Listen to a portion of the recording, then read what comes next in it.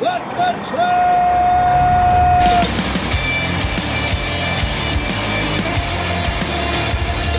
You are listening to What the Truck.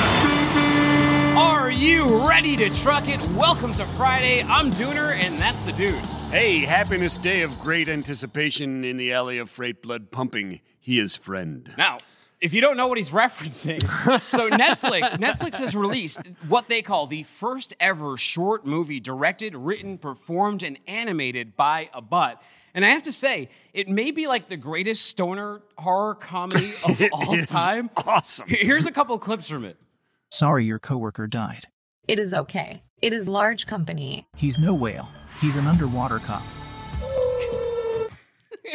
You have to watch that whole thing. It's called Mr. Puzzles. It's on YouTube, but I think I watched it like 12 times last night. I watched it 5 or 6 times and I cried laughing every time. Yeah. Every time I was like, you think they could use this bot to do NFL games, like crappy NFL matchup games? Yeah, instead of like Eli and Peyton, you put them and have them do the play-by-play on ESPN2. I'm there for it. Yeah, I'm there for it. Maybe they can make an intro for What the Truck too. You just like upload all 360 some odd episodes in there and it'll cut one for us. I love it. That'd be perfect. All right, well, on the show today, we got a great one coming at you. We're covering a Kickstarter shipping crisis horror story with a happy ending. That's right, Fort founder Connor B. Lewis. He tells us why bootstrapping a company and crowdfunding millions in 2021 created an impossible situation for his magnetic pillow fort company and how they know that they'll survive.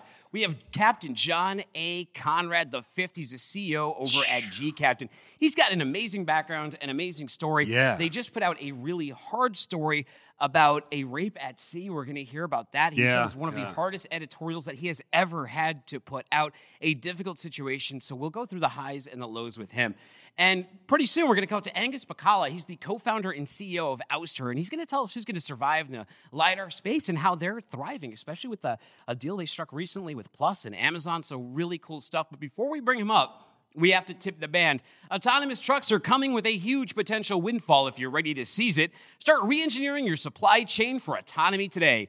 Contact Locomation at, tell them, dude. Hey, go to locomation.ai for turnkey solutions immediately after this show. Now let's bring Angus up. Angus, thank you for joining us on the show. We both read Alan Adler's great article this morning that was talking about the LiDAR space and who's thriving and how it's growing and the consolidation that's going in. So welcome to the show. Thanks, guys. This is going to be fun. So for people who don't know, because this is relatively new tech, what's the elevator pitch on Ouster, just to set the table here? Yeah, so Ouster builds digital LiDAR sensors. LiDAR is very similar to radar, sonar, or echolocation. And so in sonar or echolocation, you're emitting sound waves and they're bouncing off of objects and you're timing how long it takes to get back, those echoes to get back. That's true of LiDAR as well, but it's just laser light that you're shooting off in the environment. It bounces off objects and you're timing how long it takes to get back. And with that, you can build a 3D representation of your environment. That's what bats do. That's what submarines do with sonar. And that's what we do with laser light and LiDAR. And so LiDAR is it's the eyes of autonomous vehicles and kind of autonomy in general, whether it's a forklift or a robo truck or a consumer car. And so what Ouster has done is built the first digital LiDAR sensors, which basically means just putting a LiDAR sensor onto a silicon chip in the same way that Intel put a CPU onto a silicon chip for the first time in the 60s. Wow, that's really cool. And so reading through the article and interviewing different people about LiDAR, it's a pretty hot space, right? And there's a lot of technology that's going on there. What is the new stuff that's going on there? You guys are obviously in the forefront there, putting it on a silicon chip, right? Yeah, absolutely. So LiDAR is this crazy hot space. I never expected it to have, there's a number of public companies that have gone public in the last year through SPACs. Ouster is one of them. And then there are upwards of 100 private companies, all relatively early stage companies that are developing LiDAR technology. And I would have never guessed this back in 2015 when we founded the company, that there would be so many players in this space. And it creates a lot of noise. But thankfully, Ouster has kind of emerged as one of the leaders because we've gone to market with great technology. This digital technology is more affordable and more performant, and we're pulling on great customers. We have over 600 customers across 50 countries, and we've shipped over 6,000 LiDAR sensors in the last 3 years. And we're expecting kind of immense growth on the backs of things like robo trucks and robo taxis and industrial applications across the supply chain of the world. So exciting road ahead for Ouster for sure. So the tagline, it's Halloween season. The tagline on the Texas Chainsaw Massacre is "Who will survive and what will be left of them?" And now we're seeing some consolidation in this space, right? So who's going to survive in LiDAR and what will be left of them? Yeah, and I look at this. I talk about zombie LiDAR companies because I think there are going to be a number of companies that go public in this space and pull on a huge amount of funding, but then have basically no revenue and no customers. And that's true of a number of our competitors that have gone public so far. And they're not going to go under because they just pulled on huge amounts of money, hundreds of millions of dollars, but they may not prosper. And so we're going to have a number of companies that, I'm going to have to address questions on for the next 5 years. And that's just life. And then there are other companies that maybe aren't flush with funds that are going to get acquired, most likely by the companies that do have funding. And we just announced the acquisition of Sense Photonics, which is really the only other digital LiDAR company, private digital LiDAR company in the world. And we just announced that acquisition or definitive agreement to acquire Sense at the beginning of this week. So there's going to be consolidation. And I know that for a fact because Ouster is the very first company to make a major acquisition in LiDAR. Well, if you get a deal done, you get a cowbell. So there he goes. All right. Congratulations. I'm sorry. I didn't mean to step on go your for it. cowbell. I just had to give him a congratulatory cowbell. Congratulations and peace and love on that as well. Okay, going through Alan's article, you look at the diversification of what you guys are doing there. Your robo trucking accounted for vehicle LiDAR about 30%, and then you had a 70% coming from other businesses, which is a brilliant model, right? Keep that diversification. But will you guys more and more delve into trucking space and become more concentrated in there? Yeah, so we address 4 key verticals. It's automotive, smart infrastructure, industrials, and robotics. And our automotive vertical encompasses robo-trucking, robo-taxis, shuttles and buses, and consumer ADAS. And we just established Ouster Automotive as a dedicated arm of the company based around the Sense Photonics acquisition that's going to more heavily target consumer ADAS, but also robo-trucking. Robo-trucking is a really exciting field. It's breaking out of R&D and into production finally after years and years of kind of waiting. And we just signed this major agreement with Plus to deliver 1,000 trucks with 2,000 LiDAR sensors to Amazon. And this is really one of the first production scale deployments of this technology in the robo-trucking space.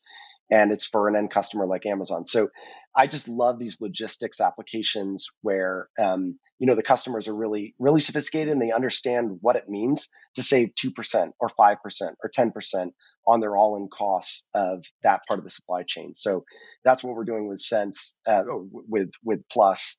And it's one of many kind of robot trucking deals that we, are currently engaged with or that are, prospects for future deployments of our technology. Yeah, if you caught last Monday's show, not Monday of this week, Monday of the previous week, Andrew Smith, he's the CEO of Outrider. And as I understand it, you work with them too with their autonomous yard dogs that they have.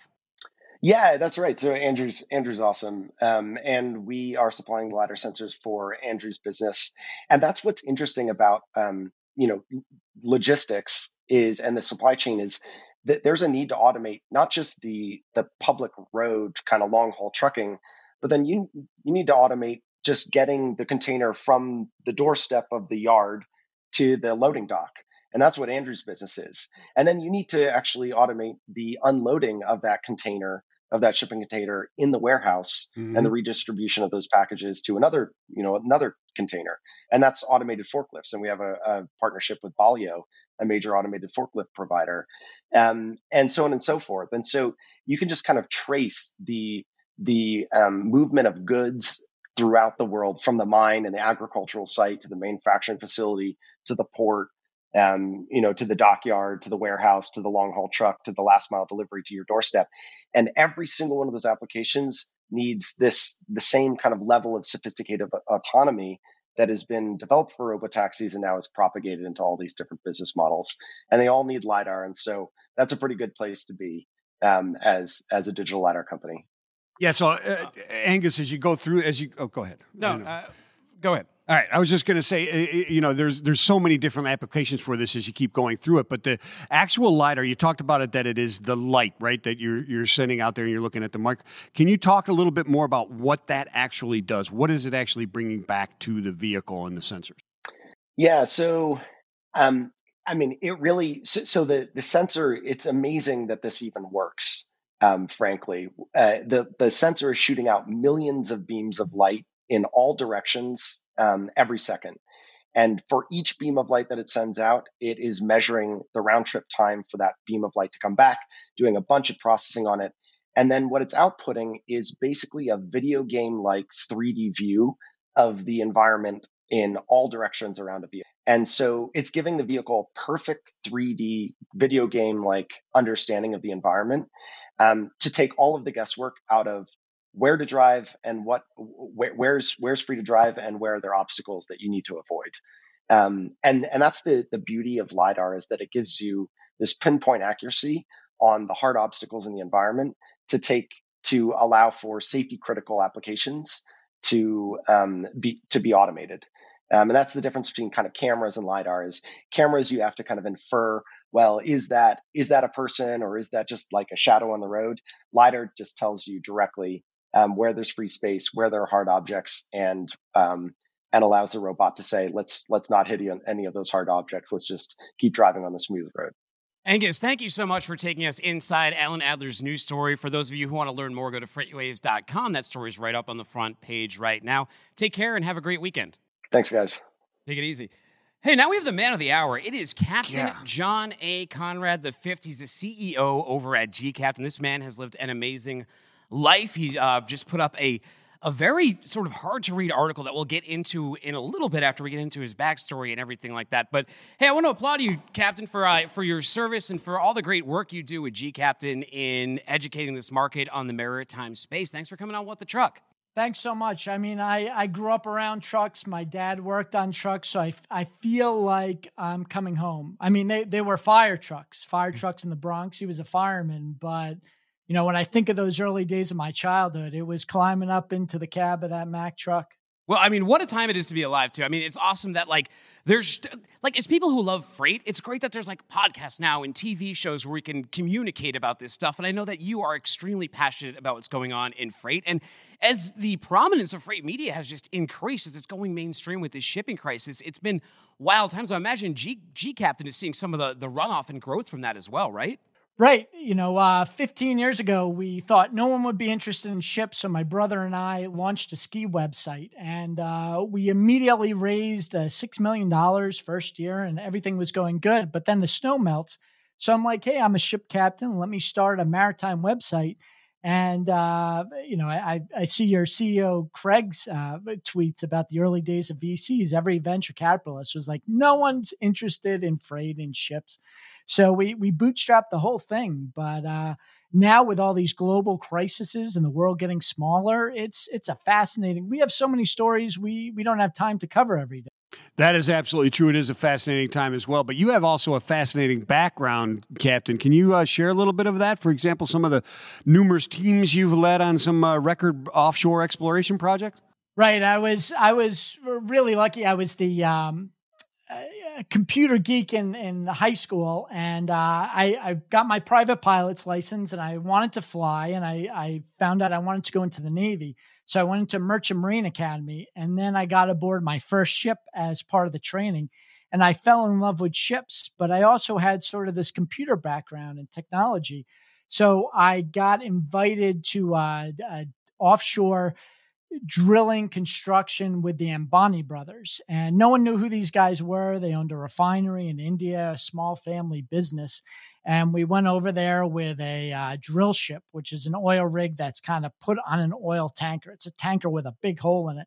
And we went over there and we drilled, and we found the largest deposit of natural gas in the world. We won a Guinness Book of World Records. And now if you fly into Mumbai, that family owns the largest skyscraper, but it's not their offices. It's their house. That's their mansion. The different parts of the family live on different floors. Wow. And, how big is the family?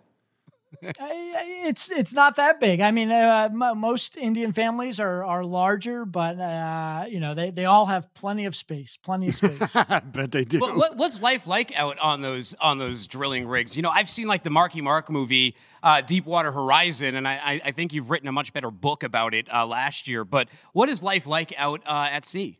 Well, that movie was based in part on my book. And I'll tell you, I talked to Mark Wahlberg, and the first thing his agent said is, don't refer to him as you just did. Marky Mark. Hey, I'm from Boston. He's Marky Mark. The very first thing when you get on a phone call with him, he says. But, hey, look, I am from Boston. My sister used to take me to the New Kids on the Block house when we were like 10 years old. I stood out front of that dude's house when I was 10, and he was like 16 years old. So he's always going to be Marky Mark to those of us from Boston. I hear you. But out on the rig is a first. It's all Southerners. Predominantly down in the Gulf Coast, and a kid from the Bronx who loves the Yankees. Go Yankees! It's a fish out of water. Fish out of water. But these guys are passionate about their work offshore, and it's not just offshore, but on the container ships and tankers. I've worked different ports. The ports, everyone, you get little pockets of passion. People are passionate about logistics and freight and oil and all these interesting things that you wouldn't think are interesting until you meet these guys, right? Yeah, some people are passionate about the Boston Red Sox too. Every once I'll in a say while. one thing about the Yankees. The Yankees only spent 2 days of the entire season leading the AL East. So I'll just put that out. They also lost that wild card game against us just the other day. So I'll put that out there. Just put that out there. John, we're talking about oil here. We're talking about what's in the news. Look over in Huntington Beach. There's a big oil spill going on out there. Some are saying maybe a ship anchor, all these container ships at anchor, maybe one of them pulled this. What are your thoughts on that oil spill? Do you think it might be related to this container ship congestion out there? Well, unfortunately, everyone focuses on trucks because you see trucks. So people see trucks on the highway, and they see trains, and they know trains. But all the ports are kind of in the poorer neighborhoods of our country. They're not in New York City anymore. They were moved to Newark. They're not in San Francisco. They were moved to Oakland. So people don't see ships, but 90% of everything comes in on ships. And unfortunately, because no one sees it, no one talks about it with their politicians. And right now we have, so at the DOT with Pete Buttigieg, there's a highway commission, there's a train commission, there's the FAA for planes, which is most famous. Then there's a maritime administration.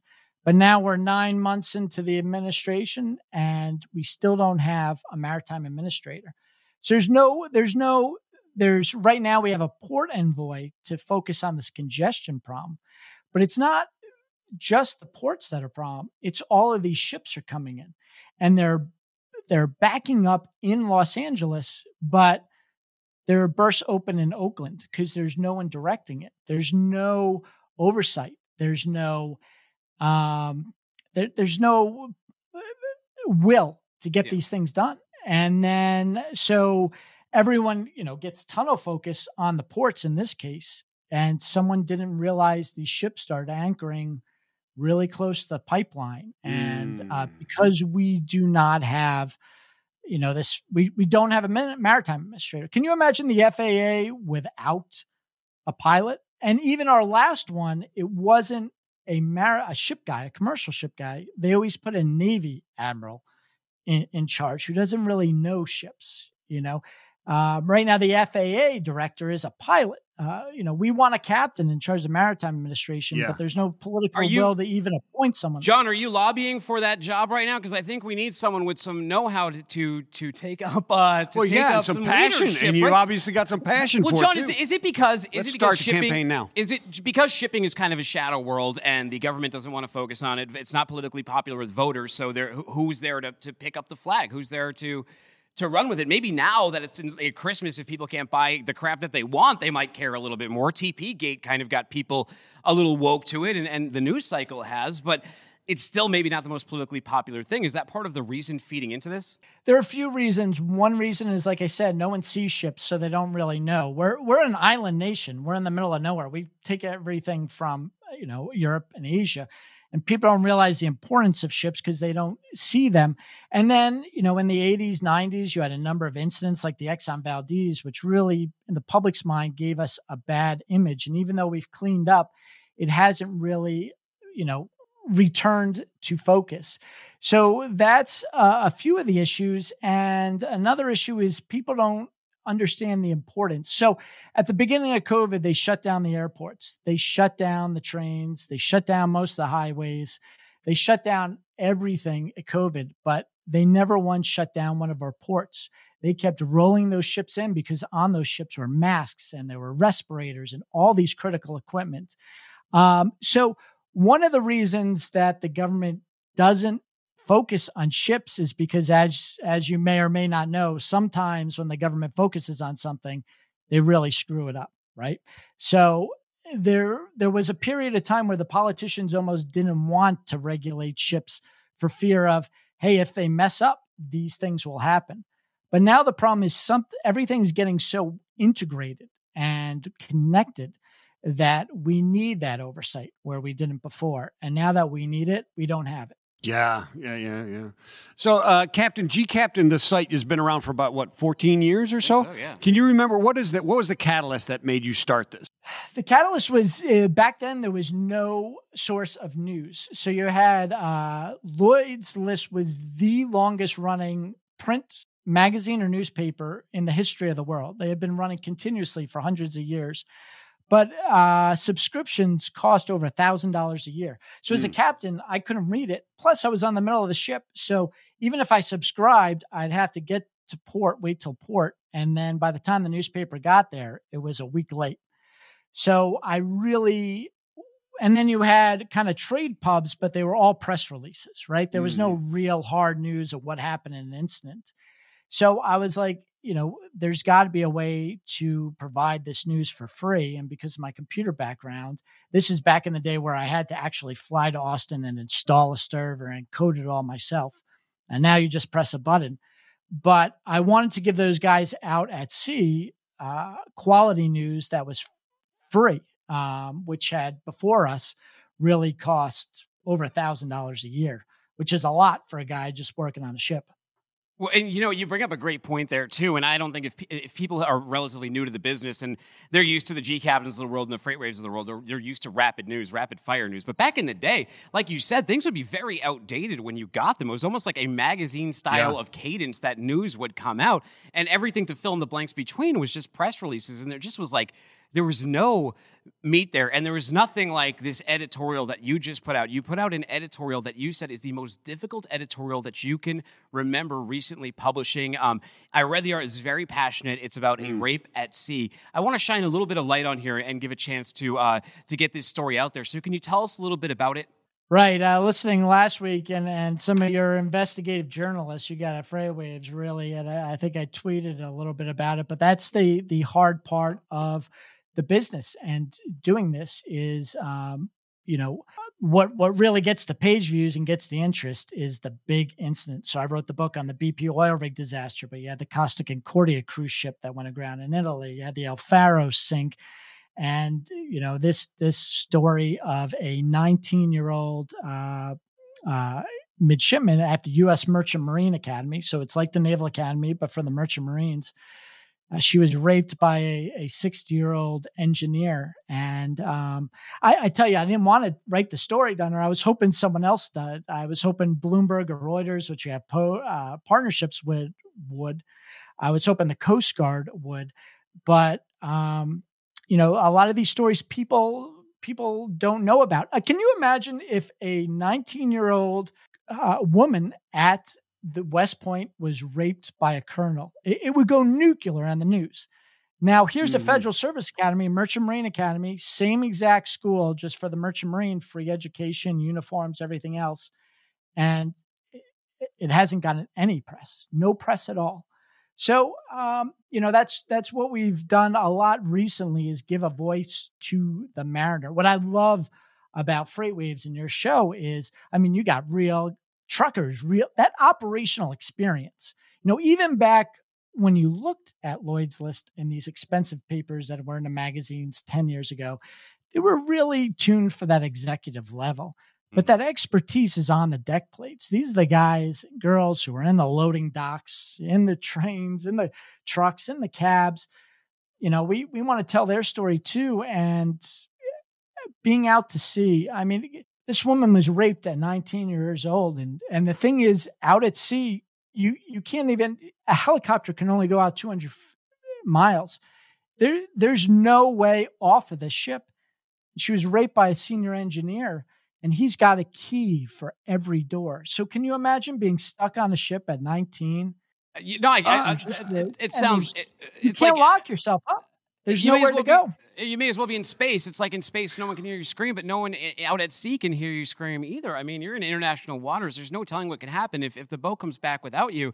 What kind of evidence is going to be left by the time it comes to port and the time it's even looked into? I mean, these situations oftentimes happen with very little recourse, right? And I think the onus is on us that have a voice and a platform to get these messages out there and let people know that these things occur at sea, because I don't think a lot of people do. Like you mentioned that operational experience and that executive level. Now, I'm not going to name sites, but there's certain sites that all they ever talk to is like the port director and the CEO of the company, and which are great, and you need their perspectives. But as people who came from operations, Vincent and myself, we know very well that the story that you hear from the people actually doing the work is often very different from the one that you hear that are there to give you a paid message. And I don't think it's talking about journalistic responsibility. I don't think it's necessarily our job to amplify without any counterpoint the messaging of corporate America. You guys are, I mean, hit the nail on the head with that. Absolutely. Yeah, and it seems like, do you think that the lack of willingness to cover that was from the fact that the solution to such a situation is really, really hard to come up with? I mean, what is the solution to that? She's now isolated on this ship with no recourse for God knows how long, right? So how do you solve that? Is that why they kind of look the other way? Or, I mean, why? It seems like they just sweep it under the rug, right? I don't know. There have been a lot of explanations. This happened on a Maersk ship, and Maersk is the biggest and most powerful shipping company in the world. Everyone knows the Maersk, so people think. But I've talked to the CEO of Maersk, and he's wants to solve this problem. And then, the Merchant Marine Academy, Pete Buttigieg, I had a call with his office, and he's very angry and getting on this. But, it's coordinating all these pieces of the freight. And that's what a lot of these corporate news, and we talk about the port congestion and these problems. But as an operational level, everyone, all these talking heads come up with, this is why the problem is. But at the end of the day, it's humans on the line.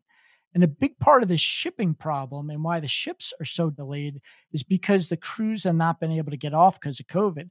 And a lot of the crews are now worried about this story.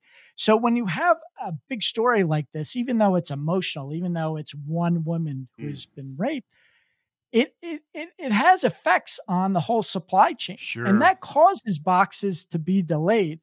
I think CNBC just had a story of following the Care Bear, and they picked the Care Bear from the warehouse to the end thing. And because it's emotional, people can relate to that childhood toy. But also in that line are truckers who are tired and fed up, and maybe their buddy, because they're working so many hours, just got in a bad accident and is in the hospital. And it's that emotional thing that cascades through the logistics chain, not just, what one port executive, the changes he made. And people don't realize that emotional story and these stories of the people there, that from an operational level is what's causing the operational guys to change. And that's having an effect on what boxes get delivered, just as much as what Gene Skoda says at the Port of Los Angeles. Yeah. Hey, John, I mean, thank you so much for your service, what you're doing with G Captain, for getting this message out there, and for giving us some of your time today on the show. We really appreciate it. Don't be a stranger. We'd love to have you back on soon. Anytime. This is great, guys. Thank you so much, and thank you for what you guys are doing. Thanks, and check out his story on gcaptain.com. Yeah, it's a heck of a story. Okay, now we got to tip the band again, and then we're going to talk about a Kickstarter story during the shipping crisis. We'll find out all about what's up with Fort, but first here, with more than 1,500 maintenance bays offering light mechanical services and DOT inspections, Love Truck Care and Speedco are investing in getting your drivers back on the road quickly and safely. Learn more at Tell 'em Dude. Hey, go to loves.com after the show. Hey, hate your CPAP? I do. Yeah, me too. Headgear and claustrophobia are the number one reason CPAP users are not compliant, putting your CDL and your job at risk. If you haven't tried Dreamport by Bleep, you need to. Dreamport is the only clinically proven leak-free solution, the only product made in the USA. Hey, shipping crisis already here. You won't have to wait. That's right. Only headgear-free solution. No headgear, nothing in the nose. Look great and sleep comfortably. Covered by all insurance, it fits all machines. Better Bleep and Sleep to help you keep your CDL. Tell them where to find it. Hey, go to visit bleepsleep.com to find out why Dreamport is ranked number 1. Okay, let's take a look at what the magnetic fort is. Let's roll this clip. Hi, I'm Connor, the founder of Fort. You may ask Connor, what are you doing? Aren't you supposed to be selling people on the Fort Kickstarter? Well, actually, I am. You see, I'm sitting quietly, drinking a cup of coffee, while my kids play with their fort. Because the fort is so fun and so engaging and creates so many opportunities for open-ended play that I can just sit here quietly with all the pillows and all the couch cushions still on the couch. In fact, I even have a nice throw blanket that they haven't taken from me just in case there's a breeze. Do you hear that? The sound of me being left alone. What a wonderful world we live in. Magnetic pillow fort. Who would have thought? But don't take my word for it. Here are what some real parents have said about the fort. Olive played independently for the majority of the time that we had the pieces at our house. So that was an outstanding experience. It really gets their wiggles out when they're feeling cooped up inside. My daughter's been playing with it all day on her own, so she has a little more freedom. It was a lot of fun. They've been playing with it nonstop since she brought it, so I actually curl my hair and let them go play on their own. They Awesome. can carry all the pieces around and do whatever they want with it. Pretty good, right? Magnets mean that your builds won't fall down easily. We save your couch cushions from being destroyed, and the fort is even completely wipeable. In fact, the fort is so durable that we put it to the test with ketchup and dogs, and guess what? Totally fine. And we've gone to great lengths to make sure those magnets stay in there so that your kids don't get a hold of them. Now, we do see parents who are concerned about magnet safety a lot, so if you just don't feel comfortable or you have someone in your house with a medical implant, we've got you. We're offering a non-magnetic fort for those of you who are interested. The search for the perfect toy to entertain your kids is over. So get yourself a fort. Or 4. I mean, who doesn't want to build a fort? Wow. All right, let's get to the man here. That's you, Connor. I recognize you from that video. How you doing today? Really good. That's a really good looking guy in that video. It is. It's hard to, I didn't reckon you're like Clark Kent and Superman. You take the glasses off and it's a whole different man right now. You know, yeah, absolutely. That's my dad disguise. I have glasses on. You know, the dad look.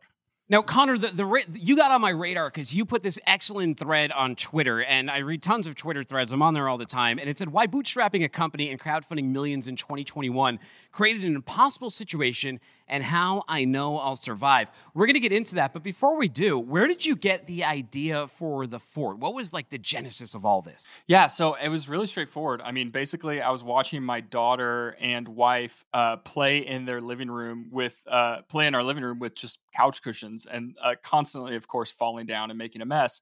And I thought to myself, there's got to be a better way to do this. You know, I think I can make something better than this.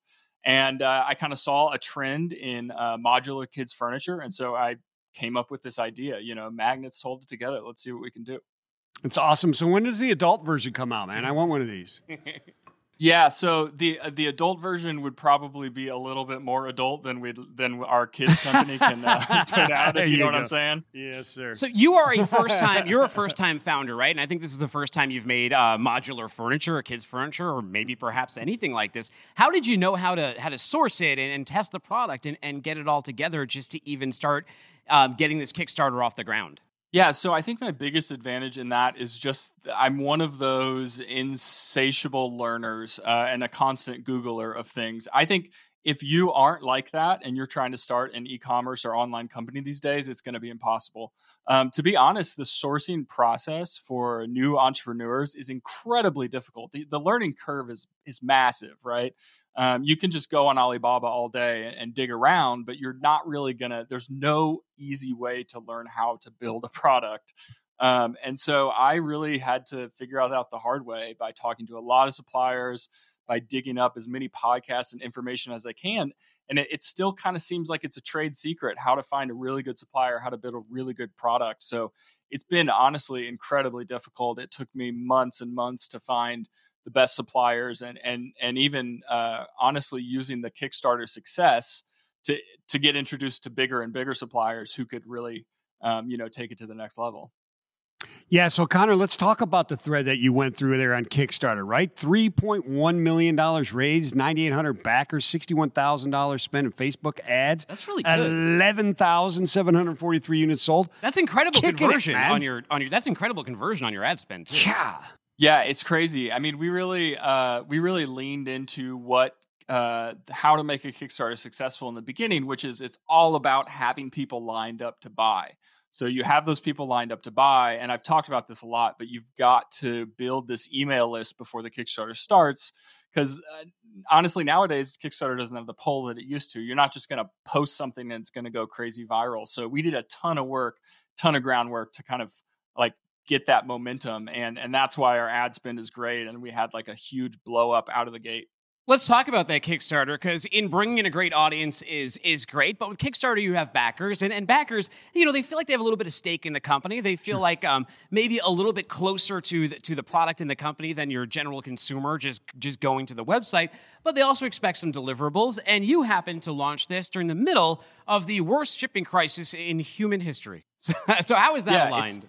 It's like hilarious, right? First time founder, like no idea about international shipping. What's a bill of lading?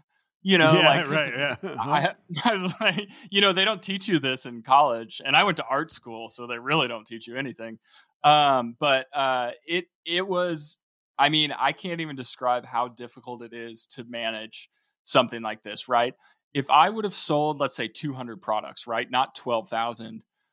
I could have covered any loss myself. I could have taken a small loan. It would have been one container of product. I could have figured that out, right?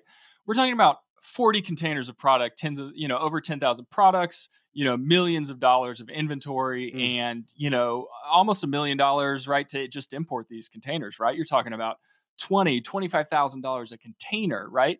And I don't know any better. So when I'm starting this, I'm learning like, I think the costs are going to be around this. It looks like the containers are kind of, costing around this much. So it's probably going to be like, maybe on the high end, like $20 a unit, right? It's COVID, and everything continues to happen and continues to build. And we continue to like refine the product and put it through all of its paces and run it through the massive supply, the manufacturing process.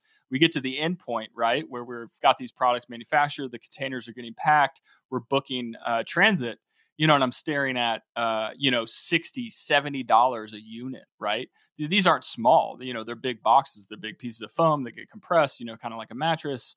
And I'm just flabbergasted. What can I do?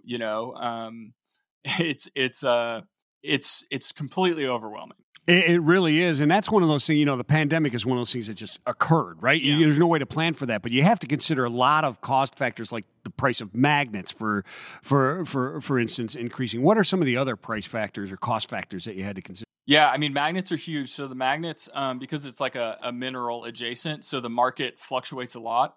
So magnet prices at one point had doubled. We caught a downward trend. You can actually look at what they're called neodymium or rare earth magnets. You can actually track the market. And, we caught it just at the right point to get the right kind of magnet, the right quality and strength. Foam has also been basically on allocation, both overseas and in the US. We do have a foam supplier in the US because obviously, there's this cost benefit thing that we've had to weigh. Like, do we do all of our foam in the US? Because it's obviously you're shipping air, right? It's the worst thing to ship is foam. And so we spent a lot of time working on like, do we need to do this hybrid model? And we ended up building out more than one supply chain to kind of figure this out. But those price drivers were really challenging, so much so that COVID bumped our cost of goods about 30 to 40% higher than we initially thought we were building the product, right? So we had a major pricing challenge out of the gate.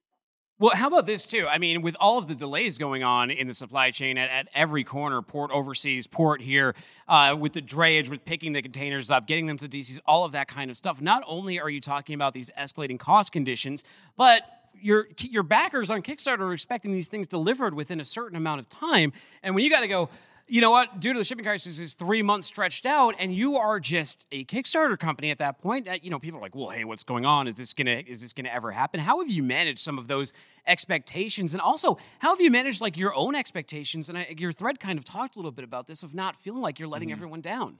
Oh man, it's so hard. I absolutely swing between so proud of myself that I went from absolute zero, losing my job, selling my truck to fund this company, and making tens of thousands, over 10,000 of these, importing them to the US, building all the connections and relationships, selling millions of dollars of this, and being so proud that I pulled that off within like 6 to 8 months. And like the absolute like frustration and total disheartening thing of like, customers are really disappointed, it's not shipping when they wanted it to. It's been a longer process than they expected. The product has changed, right? Because we had to change it in ways to make it more economical, not only from like a manufacturing standpoint, from a logistical standpoint. I mean, all of that goes into play.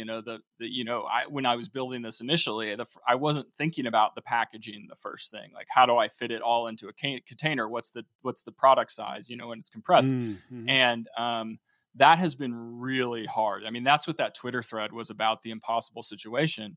I basically was staring at, something like a $2 million debt to suppliers, to freight companies.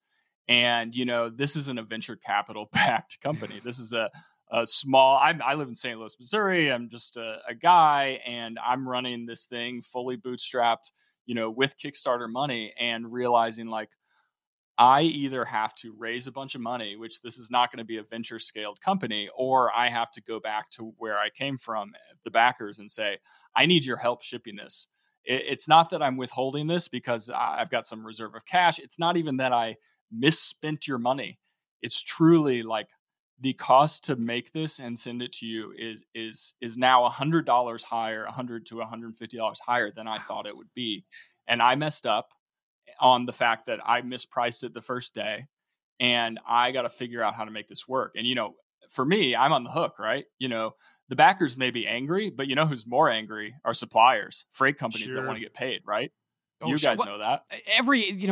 So many businesses, the first time starting a retailer shipper business, I think they all make this mistake. They don't realize the value of supply chain and packaging and all those things, and how those factor in, and how to optimize routing, and how much inventory. And it's all very confusing at first. And the hard part is that, like, I've worked in brokerages, and you mentioned 40 containers. That's decent, but the brokerages are really like the marquee accounts. Are, unfortunately, even though it's a multi-million-dollar operation to you, to them, it's really not that much freight. So you don't get the same service and consideration as everyone else. And I'm sure you're experiencing that. And a lot of times these first-time retailers, they're able to get away with it because they're not in the worst shipping crisis in human history, where, Connor, you happen to be.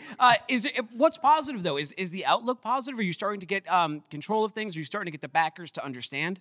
Yeah, so we have had over 35% of our current backers literally spend an extra $100 with us to help us make this through it. Which, if you do the math, it's really simple. It's a lot of money, right? And that's huge. That was amazing. And we also had 5% of backers who are incredibly angry, right? You're holding this product hostage. Why can't you just deliver it to me? This has taken so long. I'm so frustrated. And that's really hard. It's gotten to the point where some of my customers, and probably not even my customers, have like put out my personal information online and encouraging harassment, and saying some really, really, stuff that like you hear about like celebrities, like where they're getting death threats and things. It's like, I'm making a toy, and I'm really trying, and it's totally blown out of proportion in a lot of ways. And so, that's been incredibly difficult, but we have, I basically had to go to my suppliers and be like, listen, like, I'm in this position. Here's what's going on. I want to be super upfront. You know, if I run out of cash, you're going to be more bummed than I am because I kind of get to walk away at some point. You're going to still own this product that I haven't shipped. And so I was able to actually work out a deal. This actually panned out in my favor, and it will in the long run, you know.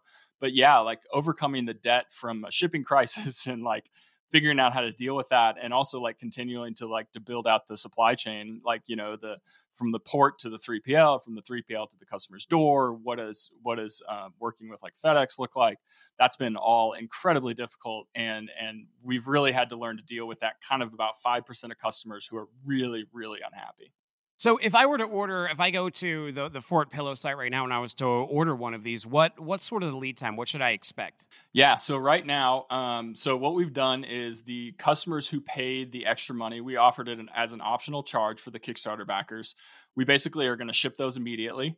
And we're taking some of the excess inventory from people who were like, send me my Kickstarter for it whenever.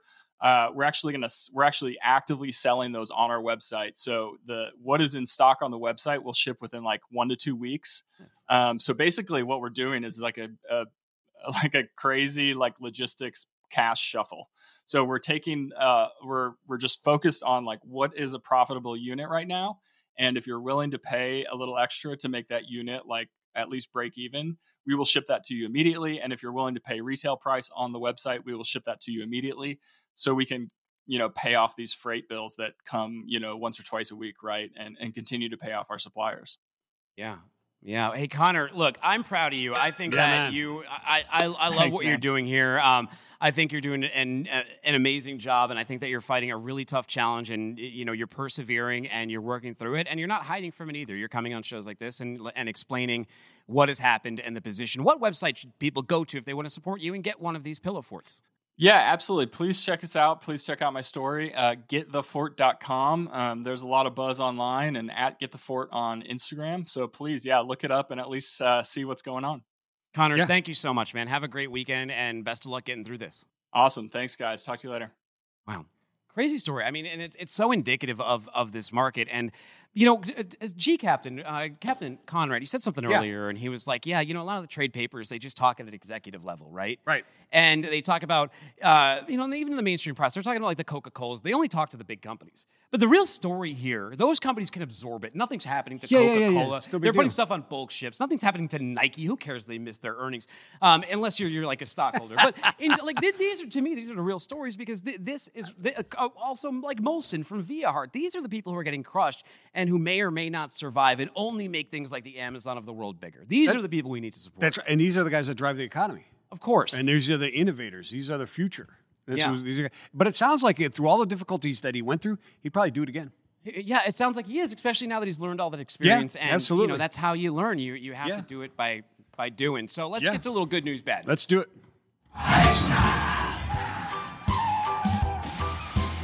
Bad news and good news.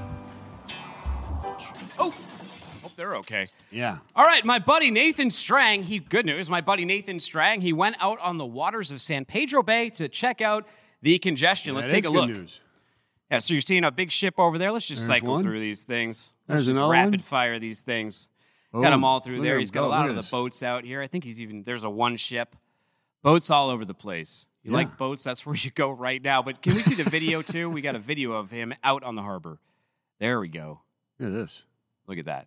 I think there's 62 of those. There's 62 at count as of yesterday. And as we talked about with Captain Conrad, it's now looking like a container ship may have caused this with their anchorage. It dragged a pipe about 200 feet. Yeah, it makes sense, doesn't it? It makes it does. perfect sense that would happen. Well, the bad news is that you saw that. And the other one is the fight that's going on. And what makes me not hopeful about this clearing up anytime soon. Take a picture. Let's show that Port X picture of all that congestion right now. There you go. So those right there are the dray operators. Those are the people who are taking care of the port. And, full disclosure, we had Gene Soroka on from Port of LA, he gave his messaging from the port. And I got to tell you, a lot of dray operators reached out to me, and they didn't really take kindly to it. They didn't like the suggestion that 30% of missed appointments, that were putting that on them, because they're saying much of that, they can't get to their appointment. They're stuck in line. They can't get through there. In fact, Brian Kempsey said, definite truth, if you can't get into the gate or cannot find a chassis, the appointment is missed.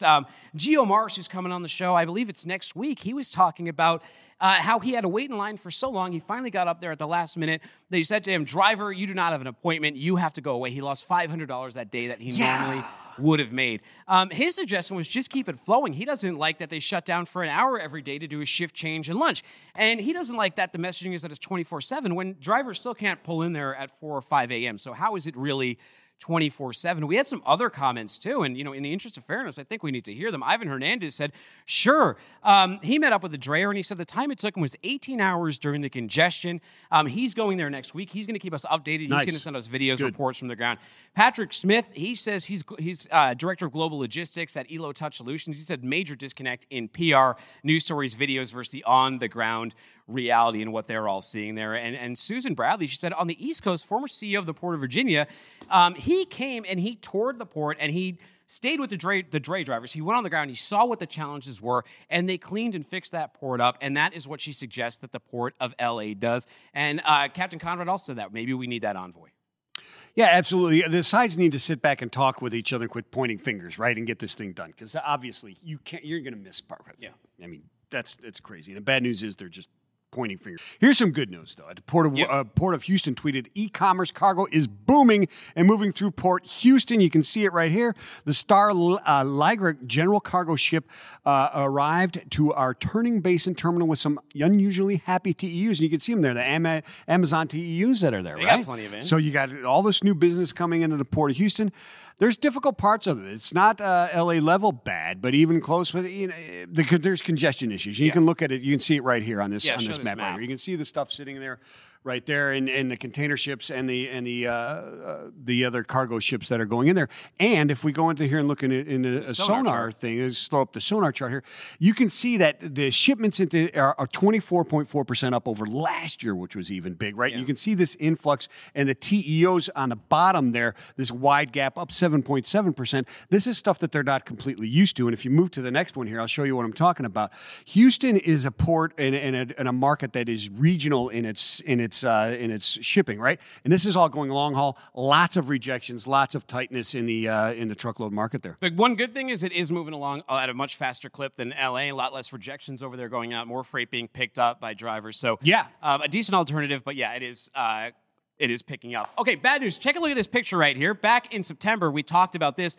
The Nationals let fans know that their Ryan Zimmerman bobblehead wouldn't be available for Ryan Zimmerman bobblehead day. How can that be? Due to the shipping crisis, they put this messaging out there. First Major League Baseball team to do that. Well, here's the good news. Flash on me. Give me a close-up here. It's arrived. Look at this. I'm going to unbox my, for all you guys here, let's unbox this Ryan Zimmerman shipping crisis bobblehead. We're saved. Let's get that box down. He's right here. Oh, look at that.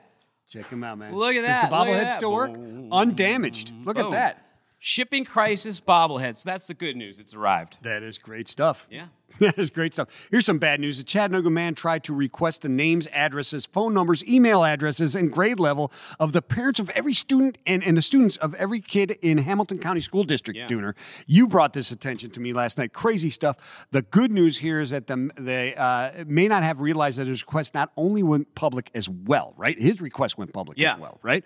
So what he did was he alerted 45,000 now very angry parents who then went on the warpath. They flooded his Facebook and emails and all this other kind of stuff because they had his information. Well, Brandon Jennings has now rescinded his request. Well, of course. So what happened is all day yesterday we were getting these emails from the school board, and they were saying that someone asked for, a private individual asked for everybody's records, and they emailed this to everybody, but his request was public too. So they also included his name, his email, and his phone number. And, you're talking about 45,000 people. You're talking about cops, lawyers, Karens, everybody, right? And I think that what happened here is this guy found out an old adage, which is F around, find out. That's what you found out, buddy. Stay away from the kids, especially here in Chattanooga, because we're going to defend them. By the way, thank you to Sean Jones from Quick Loads who gave us this Lego set right here. It's a pretty cool looking thing. We'll be back on Monday at noon Eastern time. You can find the show wherever you get podcasts. Look up What the Truck. You want every FreightWave show all on one feed. Look up FreightCast. It's a full trailer load of freight. Find me on Twitter at Timothy Dooner. You can find him at Vincent the Dude. We're also full on LinkedIn. Tell him how to be this weekend. Peace and love. Spread it everywhere, everyone.